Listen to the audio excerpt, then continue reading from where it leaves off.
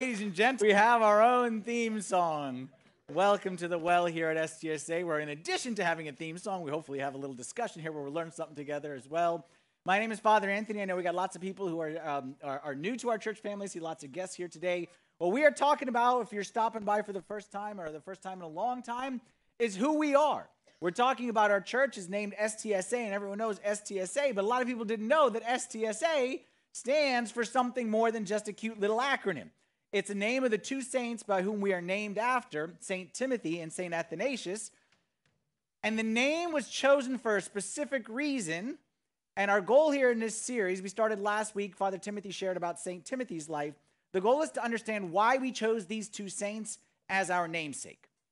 Now, if you look in the Bible and you look in biblical times, names had significance.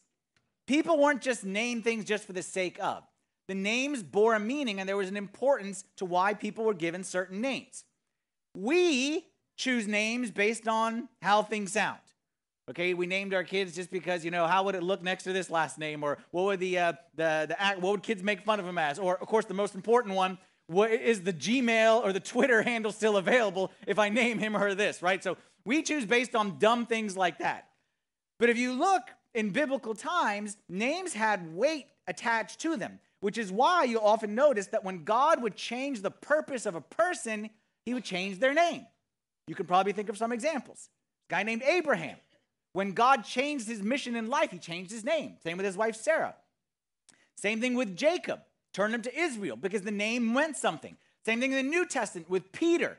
Okay, when Jesus said, "You are Peter, and on this rock I'm going to build my church." Names have meaning, and names carry more than just a nice sound. Well, I believe the same is true about the church. I believe the church takes on the spirit of its patron saints. And we here have two patron saints. And we are not just cute names that we like or because they're a nice acronym. This is the model, this is the example which we are called to live up to. Last week we started by looking at the life of St. Timothy. Father Timothy spoke about St. Timothy, and he told us that St. Timothy was an evangelist. He was a missionary.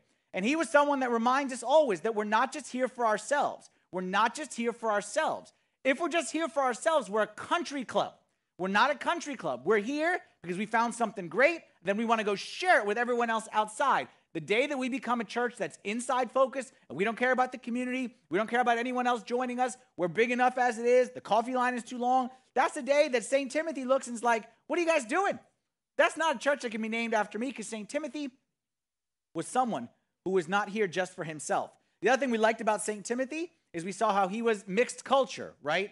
So his father was Greek, his mother was Jewish. So he was kind of the old school and the new school. So he had the traditional piece, which he taught by his mom, and then he had the modern piece by his dad. And that's who we are as a church, right? We're called to bring, what's our tagline? I remember our mission statement because it's been a long day for me. So our mission statement is to bring to a, say it again, to bring to a, St. Timothy fits that because that's what St. Timothy was. He grew up with the traditional, the ancient, but he brought it to the modern world.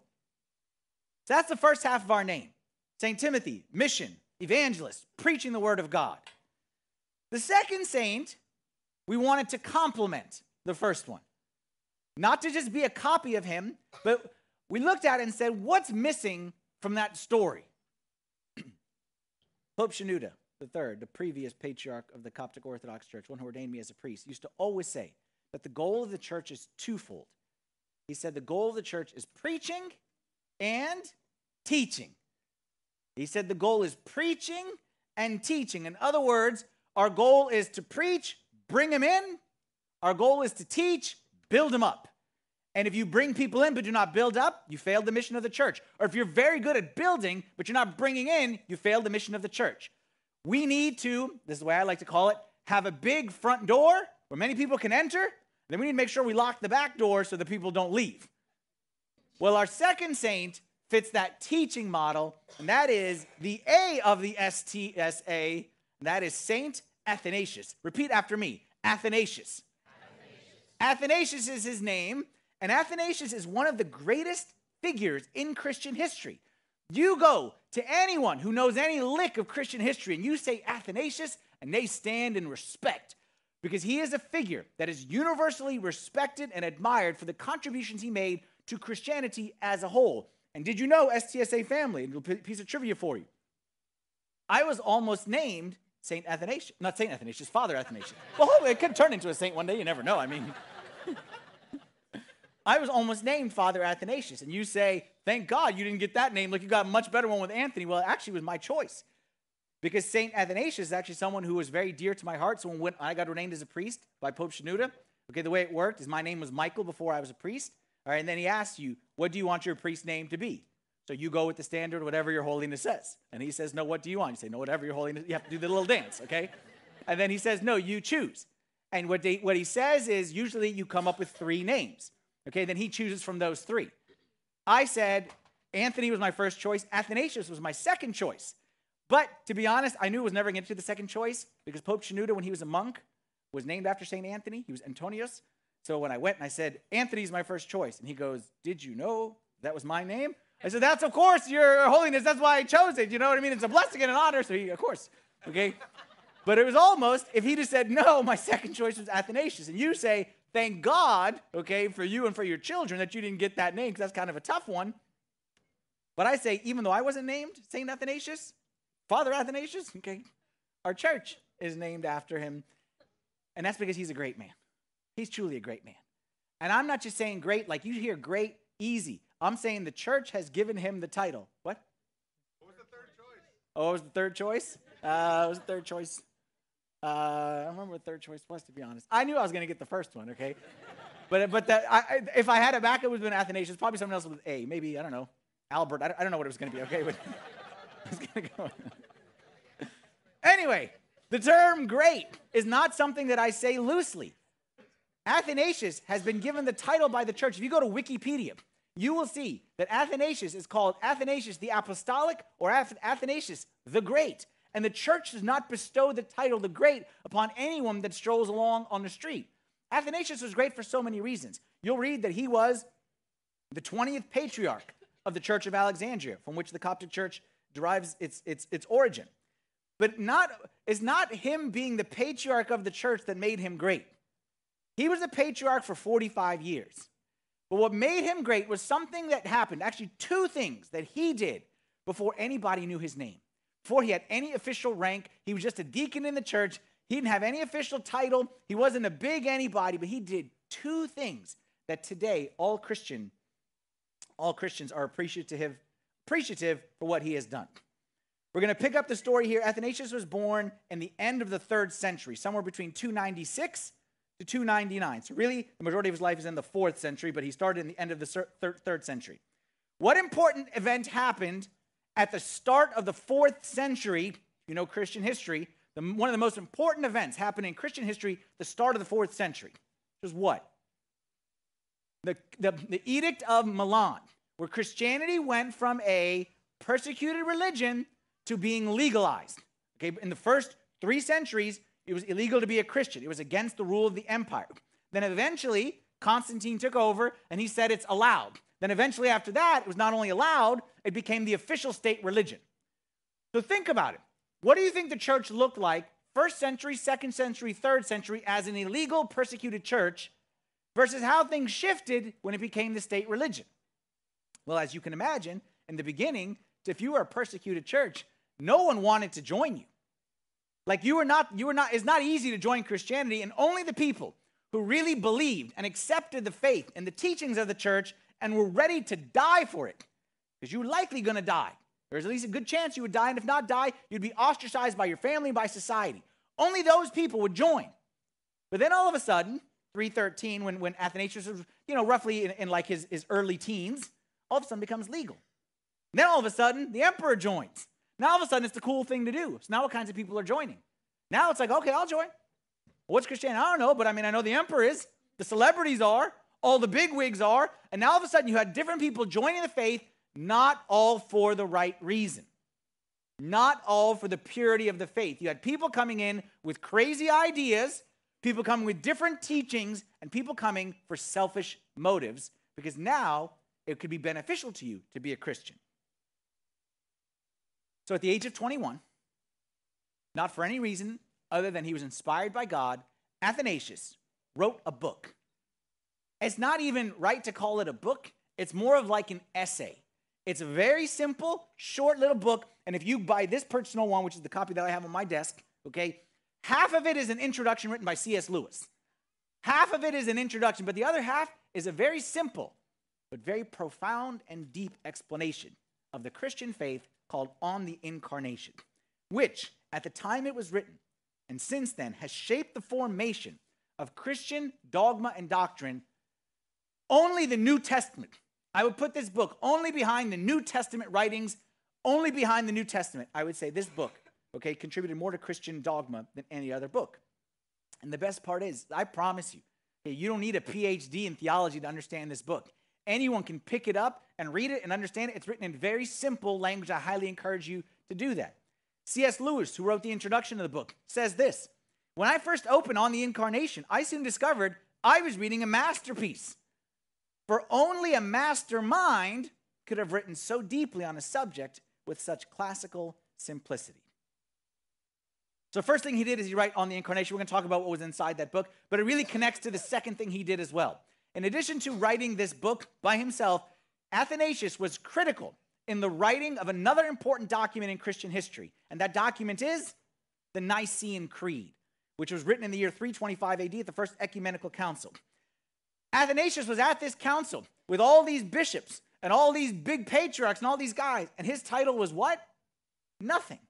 He was the assistant to the Bishop of Alexandria. He was the secretary, like he was the guy getting the donuts and the coffee. And he was just a regular deacon, but he was invited by the bishop to kind of accompany him. And what they found is this man was filled with so much wisdom and so much grace from God that he was the brains, the spearheading behind the writing of the creed, which any Christian, okay, today you have so many different Christian denominations, and people believe this, people believe this. 99% of Christians will say Nicaea. We accept the Council of Nicaea, and with the teachings of Nicaea, that's kind of like the basis, and from there, things unfortunately split in different directions. But I cannot overstate the importance of this creed, because again, where was the church at the time? You know how a baby, when it's first born, is in its most vulnerable state. Like a child who's a year, 2 years, 3 years old, not a big deal. Like they can drink whatever, okay, they may fall down a couple steps, like they're okay. Like it's not that end of the world, okay? But a child in its infancy, like when it's first few days, first few months, is very fragile. And if you're not careful with it, you're going to ruin the whole thing. It can cause serious damage. The church is the same way. Like the church today is strong. The church doctrine is formulated. It's documented. You cannot shake the church doctrine. Someone come, because people still do this, with all kinds of crazy teachings, can't shake the church, because the church has been around for 2,000 years. But in the first 100, 200, 300 years, in the beginning, the church was in its infancy, and it could have gone a million different directions. And here was the pure faith, and here was the road. And then someone comes and said, actually, no, this is what we believe. And the church was at a dangerous point. But is he right? Was he wrong? Should we go this way? Should we go this way? And Athanasius stood strong at a time when the church was susceptible to heresy and false teachings, and he led the church into the way of truth. And what I'm talking about now is exactly what truth I'm talking about. What was the heresy and what was the truth? So we're going to talk about Athanasius. But in order to understand him and his impact, you have to understand another character from the same time period. And that is the bad guy of the story, and his name is Arius. Doesn't he just look like a bad guy? Doesn't he just look slimy, like a sleazeball? Okay, Arius is, if Athanasius is the superhero, Arius is the villain. He's your classic bad guy. He's a smooth talker. He's a sweet talker. He's a salesman. And he's a guy who was devious and cunning and had all kinds of bad motives. He was a con man. And he sought to take the church into a very bad direction. His whole point is very simple, if I'm going to summarize it. Okay, Arius said that Jesus, Christ, is not God. He said that the Father is God, the Son is not God. The Son is a lesser creature, is a lesser being, and the Son was not divine. Therefore, if I had to summarize it, he denied the divinity of Christ.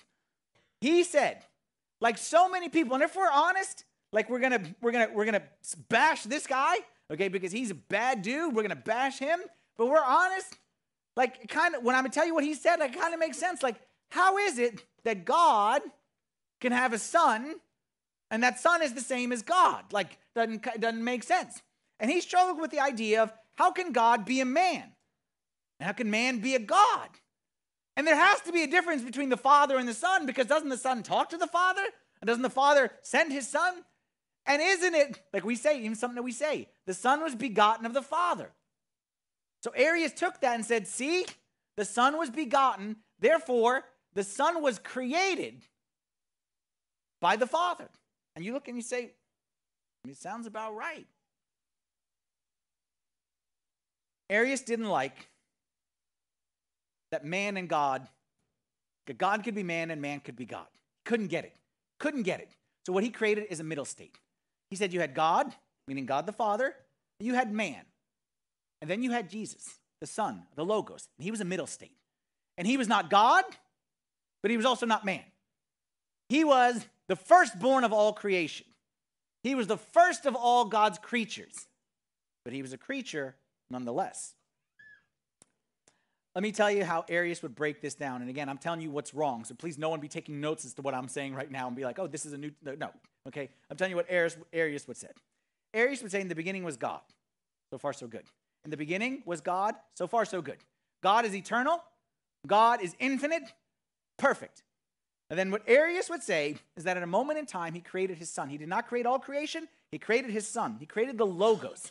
And then he used the Logos to create the rest of creation. What Arius would say is there's no way God could create man directly. God is too big. God is too awesome. Man would be burned up by the divinity of God. So God created this lesser God, this creation, who then he used to create the rest of the creation. So all of us were created from the Logos, who was created from the Father. That's what Arius would say. Another way of saying it, Arius would say that the Son was not God, but he was the paintbrush of God, an intermediary of God, someone that God used to accomplish his purpose. If you understand or don't understand the details of it, let me make it as clear, as simple as possible. If you drew a line on this stage, okay, forget about all the different titles. And on one side of the stage, you put God, and you put infinite, and you put eternal, and you put unchangeable. Arius would say, yes, that's where God is. Then on the other side, you put the exact opposite of that, okay? You put man, who is created, who is finite, who is limited, put all those other things. And you asked Arius, where would you put the Son? Where would you put the Logos? He would say, on this side. He would say the Son is the best of all the creation, but he's a creation. He's the higher than any other creature on the planet, but he's still a creature. And he used to have this little jingle. Okay, his catchphrase, which was probably catchy in whatever the original language, not so much now. His catchphrase was, there was a time when he was not. There was a time when he was not. Okay, it's probably rhymed, like I said, in Greek or Latin or whatever it was. And that was his whole point, was the word. There was a time when there was the Father where there was not the Son. There was a time, before whatever it may be, but there was a time. And like I said, if we're honest, yeah, how could God be Father, Son, and Holy Spirit? How could God be three and God be one? How could God be man and not be man? Like, I'll tell you some of the stuff that I've heard. Okay, and it sounds disrespectful. I don't mean it disrespectful, but like for us who grew up in the church, maybe you're offended by what I'm about to say, but I'm just telling you what other people think. And like, it's okay. Like, we all come from different backgrounds. Some people say, so if God became man, yes, God became man. Are you saying God had to sleep? Are you saying God was breastfed? Are you saying God, like, again, forgive me, I mean, God went to the bathroom? And our answer as Christians is yes. Our answer is yes. We struggle because in our human way of thinking, we like comparisons. So we say, compare that to what else? What else can you compare that to? Well, the answer is nothing. And if you could compare it to something, it wouldn't be God. Because God, by definition, is in his own category. So yes, it doesn't make any sense. And yes, there's no comparable. And yes, there's nothing you can say, oh, it's just like that. Because if it was just like that, then it wouldn't be God. St. Augustine actually has this nice quote. Okay, St. Augustine of Hippo, who himself was a non-believer, was an atheist, then came to Christ. And he said this, what you understand can possibly be God. That's as great, a succinct way of saying it as possible. What you understand can't be God. Because if I could put God in your brain, if your brain could fully capture God, he would cease to be God. That would mean your brain is God. And that would mean the one that you call God is simply a figment of your imagination. But he's not the true God. Because the true God, by definition, is infinite. You, by definition, are finite. Can I put infinity in infinity? Finite? Can I put infinite in finite? Okay. Can I put limitless in limited? Can I put the ocean in a bottle of water? No. And if you could, it wouldn't be the ocean. If you filled up the biggest bottle of water, it wouldn't be the ocean. It would be your own creation. Let me tell you some of the stuff that I hear. Again, let's make this personal. We've all struggled with this. I'm going to tell you stuff I've heard. Everything I'm saying right here, I've heard these things in the last 3 or 4 weeks. Okay, some conversations that I've had. Someone came to me recently and told me, I'm not a believer. I don't believe in Christianity. I don't believe in God. But, I want to ask. It's always that way. I don't believe in God, but I just want to ask you, your thoughts on whatever. And it's always like, pray for me in the end. But it's fine. Okay. I don't believe in God. So I would say like God. And the person would say, okay, I choose to believe God does not have a name. Like, okay.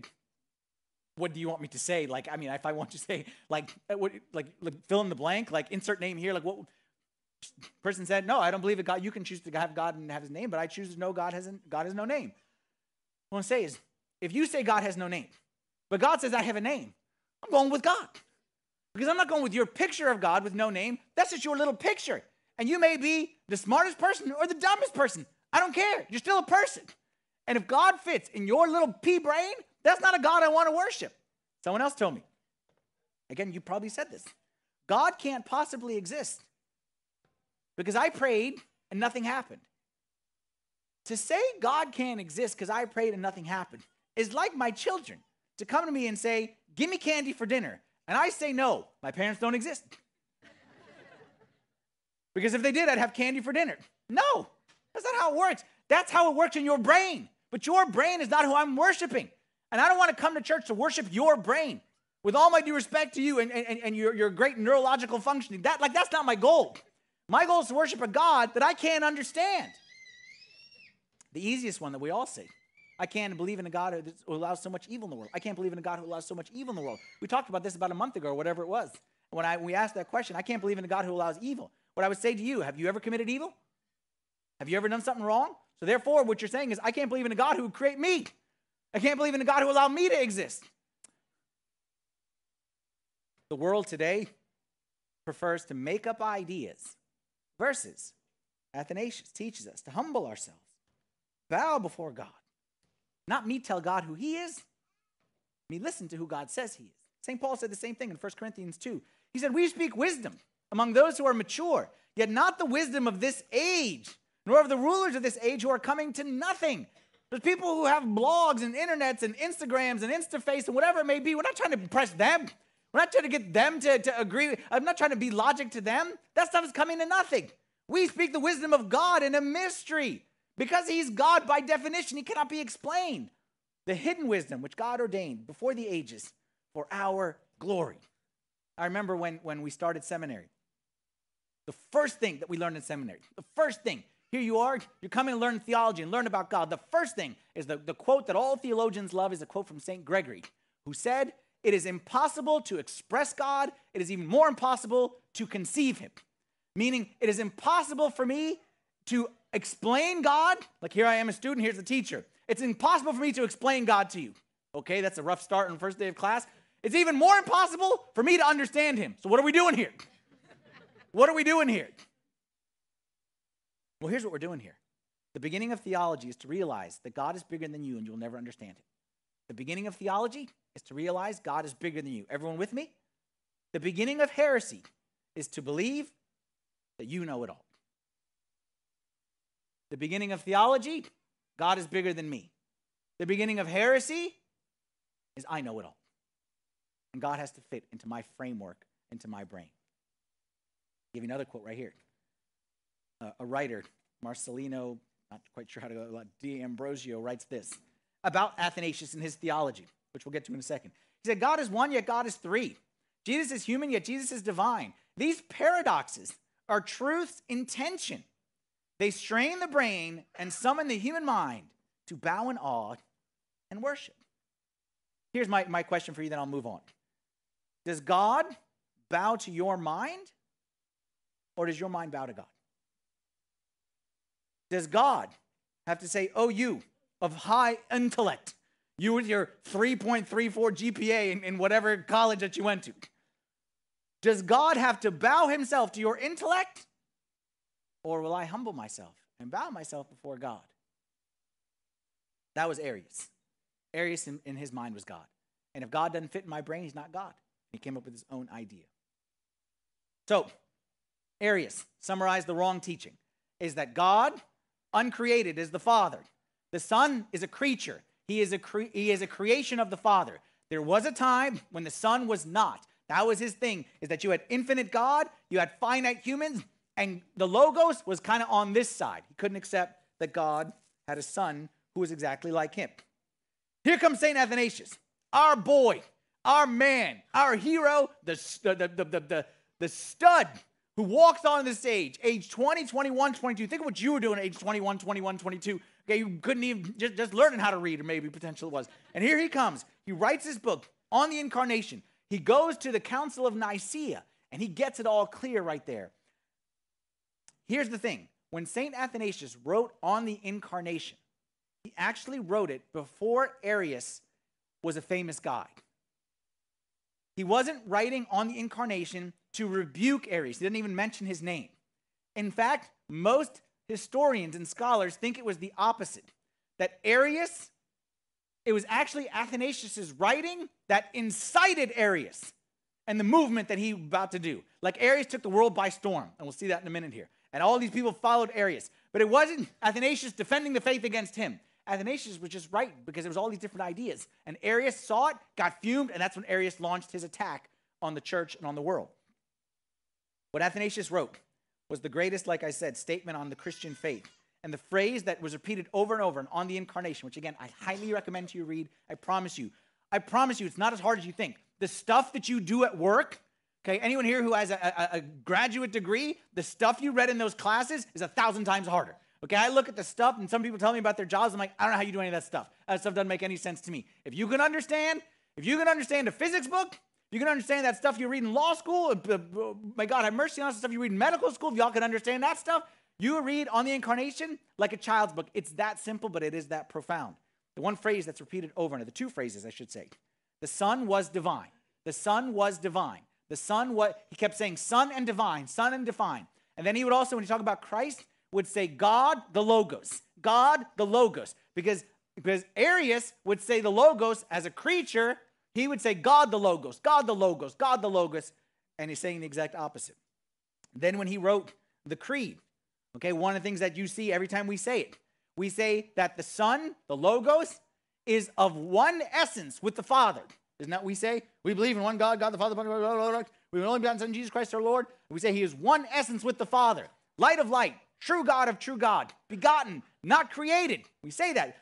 The language there is very specific to say everything that Arius is saying, the opposite of that. We believe that he is one essence. Another word for one essence, you may hear this big word, consubstantial. Say consubstantial.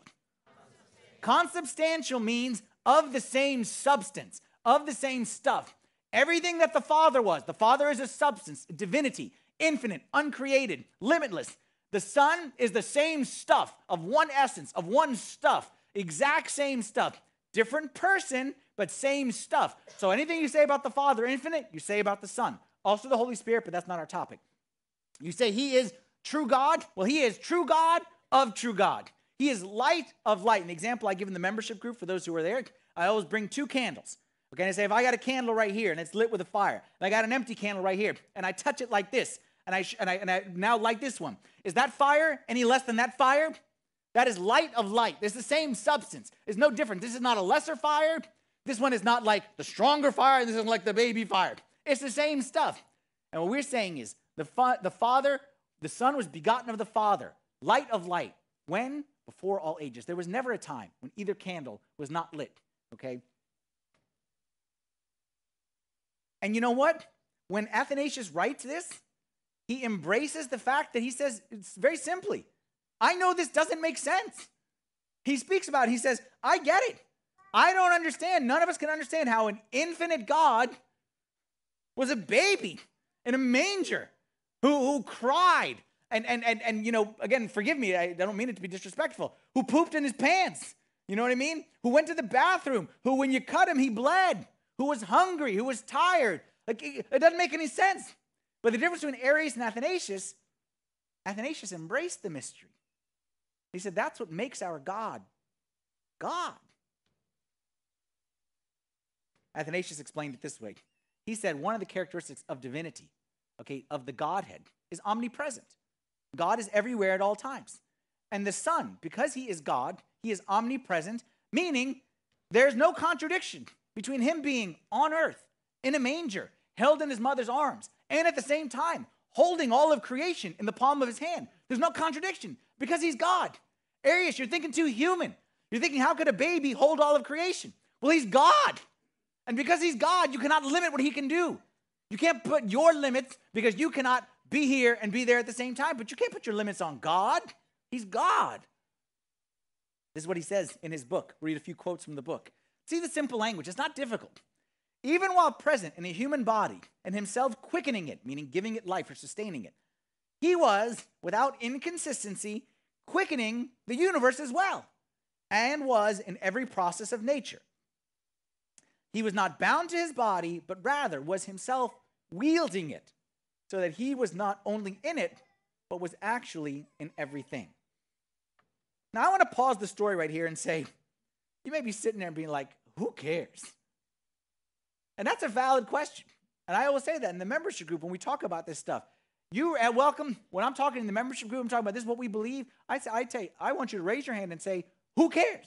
And if I don't have an answer to why this matters, then what am I talking about? Who cares? Who cares if Christ was fully divine or just kind of like half divine? Who cares if he was begotten before all ages or begotten at a moment in time? Like, who cares? Either way, he died for our sins, right? Well, that was actually, just again, like today, that was the approach of many emperors back in Athanasius' time. Because many emperors didn't like seeing the empire divided by these schisms. So oftentimes they would say, okay, you know what? Like, you have your belief, like, it's okay, and just try to patch it up as like, okay, there's different ways. You say tomato, I say tomato.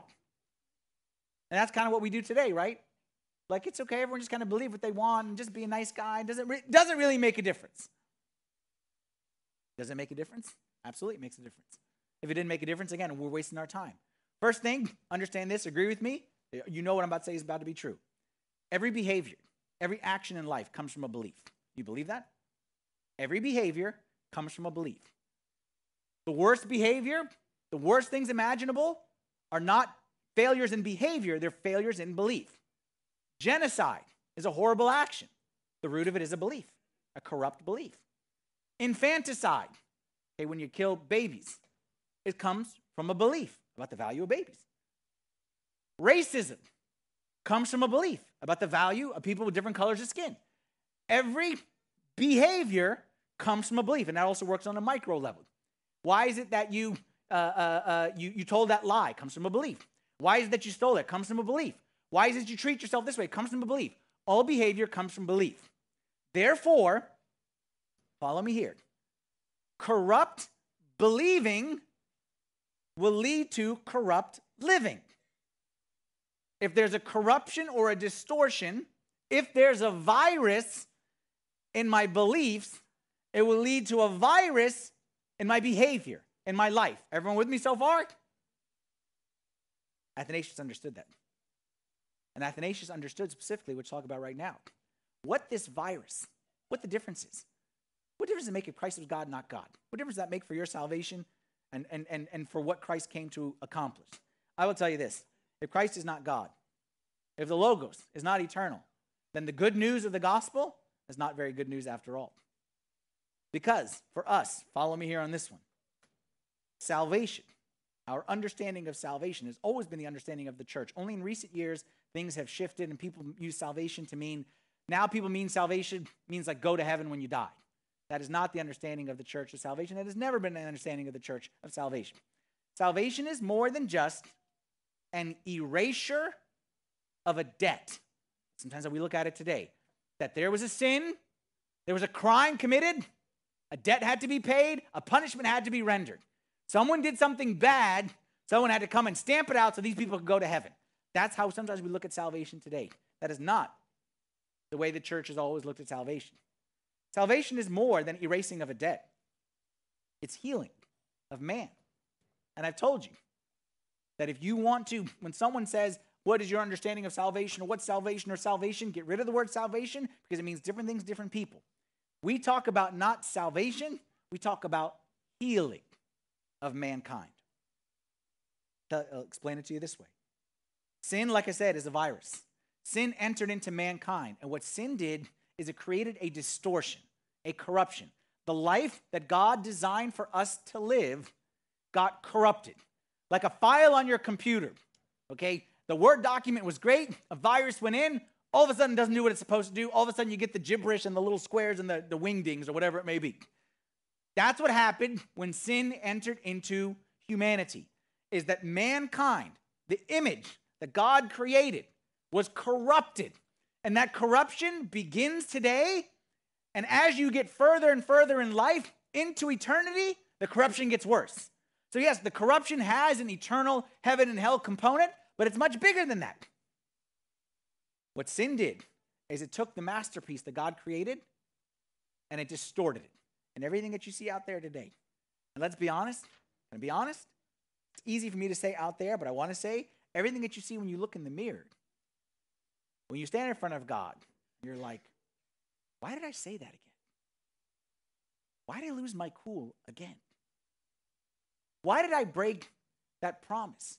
Why did I eat that again? Why did I go there again? What's wrong with me? The answer? Sin has distorted the image of God in you. Look at this quote right here.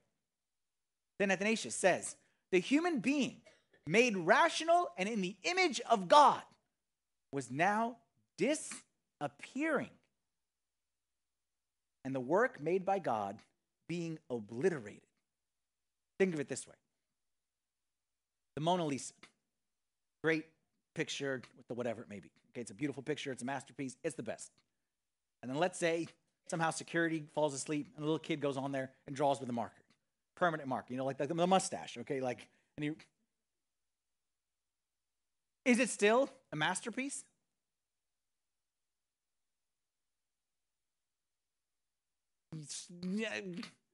Yes, it was created as a masterpiece, but it looks like junk. It was created as a masterpiece. It looks like junk. It needs to be restored. Well, who can restore it? Can you, forget about technology and whatever, can you go to your room today? I give you some watercolors, okay, and I steal my daughter's brushes and give them to you and say, go ahead, recreate the Mona Lisa for me. It work that way? Who can recreate a masterpiece? Only the artist who drew it. Only the original. Who can recreate humanity? Humanity was created, messed up. Who can fix it? Who can renew it? An angel? A prophet? A king? Father Anthony? He surely can do it. Only God. Only the Creator can recreate. And that's exactly what Jesus was talking about. He said, look here. You got to be born again. I don't need to be born again. You do. Because the original was corrupted. It needs to be renewed. It needs to be restored. But good news. I'm God. I can create. If I'm not God, if Christ is not God, then he can't recreate. Because only the Creator can create and recreate. And that's what the original artist did. The Creator takes flesh. The Creator comes to earth. The Creator comes. He renews. He restores. And he restored all of humanity by his incarnation. And not only did he restore, he actually, if it was possible, even made it better. Look what St. Peter says. He says, 2 Peter chapter 1, verse 3, as his divine power has given to us all things that pertain to life and godliness. I want you to pay attention to this word life. When it talks about life, when the scriptures talk about life, it's like when Jesus said, I've come that they may have life. It doesn't mean, okay, a minute ago I told you that life that you see in the mirror, the overeating life, the gossiping life, the hurting each other life, the no self-control life, that's not the life. That's the distorted life. What he's saying is that Christ has come, God in the flesh, to restore us to life, to give the abundant life the way it was designed to be. He came to give us all things that pertain to life and godliness. How? Through the knowledge of him who called us by glory and virtue, that you may be partakers of the divine nature. Look at that. What St. Peter is saying, which is what St. Athanasius said in his writings as well, is that God saw that man was shriveling away. The creation was just disappearing in front of his eyes. And God could have said, okay, you know what? We gave it our best shot. Let's move on. Let's, go to the angels or the dogs. Let's forget about those humans. But God said, no, I like those things. I'm kind of attached to them. So let's go down there. Takes flesh, comes down and recreates man. But this time when he recreates man, by God dwelling in humanity, that me and you can be one with God. Because God united with me. God united with mankind. So now man can unite with God. But if Christ wasn't God, then God and man are not reunited. God and man are separate from each other. And you and me got a big problem to face if Christ was not fully God.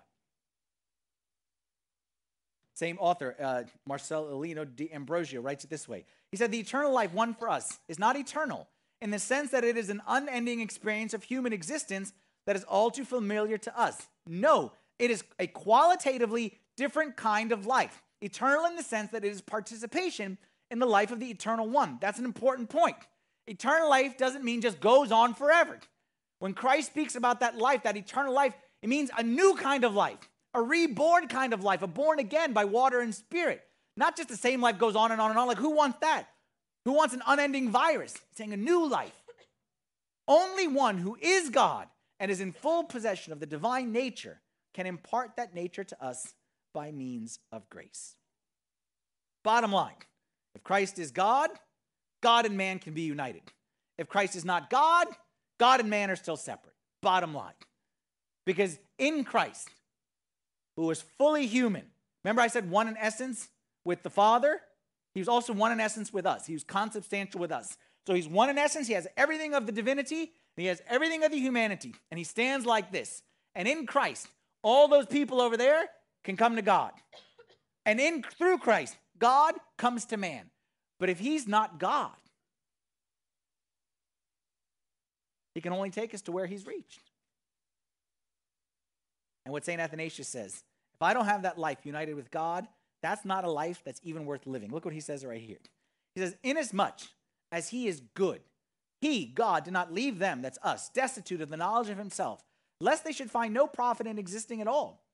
Why did God make them at all, as he did not wish to be known by them? He's saying, like, if God wasn't coming to restore us and to make us united with him, like, what's the point of this life?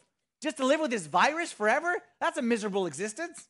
Whence, lest this should be so, being good, he gives them a share in his own image, our Lord Jesus Christ, and makes them after his own image and after his likeness, so that by such grace, perceiving the image, that is the word of the Father, they may be able through him to get an idea of the Father, and knowing their Maker, live the happy and truly blessed life.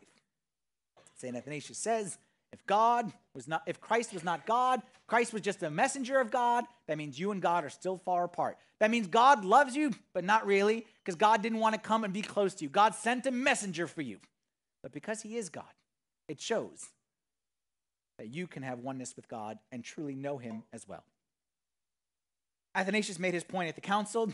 He stood up, proclaimed the faith. They clapped for him. They said, this Arius guy, get him out of here. They excommunicated him. Eventually, Athanasius becomes patriarch. But the unfortunate thing is the Arianism, okay, Arius and his followers. Arianism here, by the way, is different than like the Nazi version of Arianism. That's with a Y. This is A-R-I, okay. Arianism continued, okay, and Arius didn't give up easy. And Athanasius spent the next 45 years of his life as a patriarch till he died in 373 A.D. And spending 45 years as the patriarch, 17 of those years were spent in exile on 5 different occasions when the Arians would convince the emperor, okay, or the Arians would come into power, and Athanasius was persecuted the rest of his life. But he still The important thing is that even though many people were still following the wrong guy's teachings, the faith was documented, intact, and to this day, all Christians, like I said, we look to the Nicene Creed as what makes us who we are as Christians. Now, what I want to do really quickly here, real quick, I'm going to go 3 lessons that we can take away from his life. Super quick, very high level. I won't go into more detail. You're smart enough that you can apply this in your own life. Athanasius teaches us 3 things. He said, if we're named after him, this is what we're going to be called to this standard. Number 1, fight for truth, not beliefs. Fight for truth, not beliefs. I hate when I see people fighting tooth and nail. What are we fighting about? Beliefs. How we think the world should work. Policies. Politics. We don't fight for beliefs. We fight for truth as revealed to us by God. I'm not against politics. I'm not against, I'm all for that. But what pains me is when I see the energy expended on things versus, and then you get to the energy expended on the things that God has revealed to us as truth. That's where we need to fight, because I promise you, if we get the beliefs right, if we get the truth right, the beliefs will fall into line. There's a great verse that I love. It's from Sirach 4:28. Okay, book of Sirach. It's not going to be up on the screen. It's one of my favorite verses. It said, actually, repeat it after me. Fight to the death for the truth, and the Lord God will fight for you.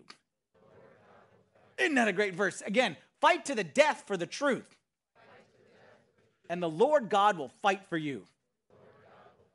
I love that verse. And you know what? I believe that we should, like I said, spend our time, the eternal truth revealed to us by God, and we should fight to the death and let God fight for us. Let me tell you some eternal truths. Truth.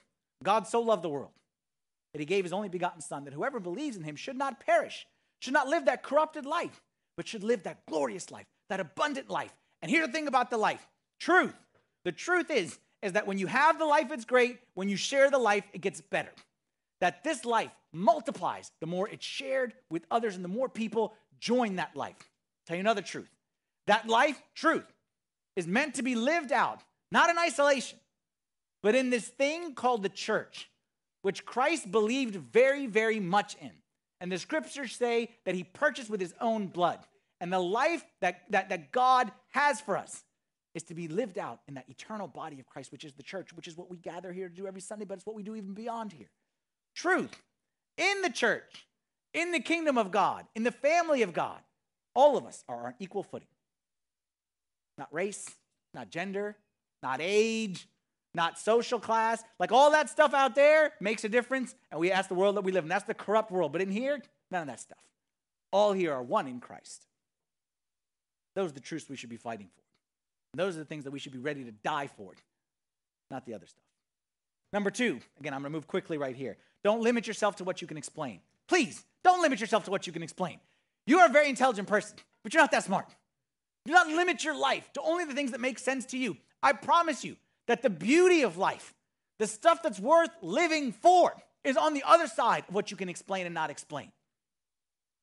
Nothing is more arrogant than for me to say, if this doesn't make sense, it must not be true. That is the supreme arrogance, and that's our society today, right? Like I remember back when I was in high school, my senior year, and I still remember my calculus teacher, and I'm like, excuse me, sir, none of this stuff makes sense. And he looked at me and said, you're getting a D, which is basically his way of saying, it's not the problem, it's the calculus. The problem is the person who does not understand it. And ever since then, I didn't take another calculus class for the rest of my life, because to me, calculus doesn't make sense. But I'm sure it makes sense to somebody. Like, there's got to be somebody out there who understands the sine and the cosine and all that stuff. Like, just because it doesn't make sense to me, how arrogant to say, nope, throw away all calculus. Remove it. Actually, throw algebra out while you're at it as well. Doesn't make sense to me. Obviously, it has no value. No, why we approach God? Say the same thing. Don't limit your life to what you can believe and what you can explain. The beauty of life is on the other side. Last but not least, I wish I had more time for this one. You don't need prominence to have significance. The world today is the opposite. The world today says, many of us today are looking to make it big. Big platform. The world today says, the more followers you got, the higher up you are on the chart, the more important you are, the more success. And Athanasius, no title, no fanfare, man oh man. He changed the world. And we are who we are today because of who this unprominent person. Man, oh man, was he significant. I'll say this and I'll move on here because I'm running out of time. Who knows? If I could come eye to eye with everyone here, I would. Who knows what great work God will do through you, if you let go of trying to be prominent? Who knows? Who knows what great work God will do through you if you let go of trying to be prominent? Only God knows. There you have it, ladies and gentlemen. There's our patron saints. There's ST and SA. They're great. We are named after them. And if you're part of this church, you got two giants looking over your shoulders at all times. You got two giant men, not in a judgmental way, but in a, hey, don't forget, St. Timothy, don't forget we're here preaching. We're not just here for ourselves. We're not here for our comfort like Father Timothy spoke about last week. We're not cookie cutters. We're willing to go out of our comfort zone. We're willing to sacrificial obedience. Let's go. St. Timothy's there cheering us on. St. Athanasius, on the other side. And you're going to hold my name. You're going to be a church in my name. You need to be willing to fight for truth, not beliefs. Beliefs don't matter in here. Truth matters. Christianity we talk about is not religion. Christianity is history. It's fact. It's truth. You need to be willing to not focus on being prominent and titled. We need to be significant and do what God has called us to do. And lastly, like I said, we need to approach life with a divine humility. We need to approach God as students, not as teachers.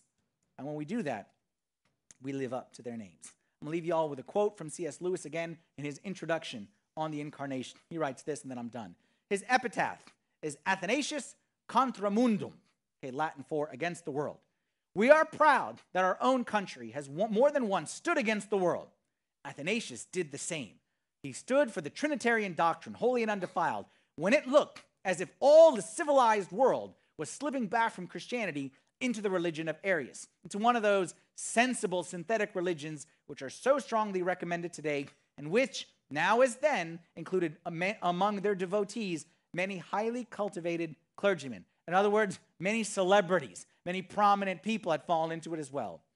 It is his glory that he did not move with the times. It is his reward that he now remains when those times, as all times do, have moved away.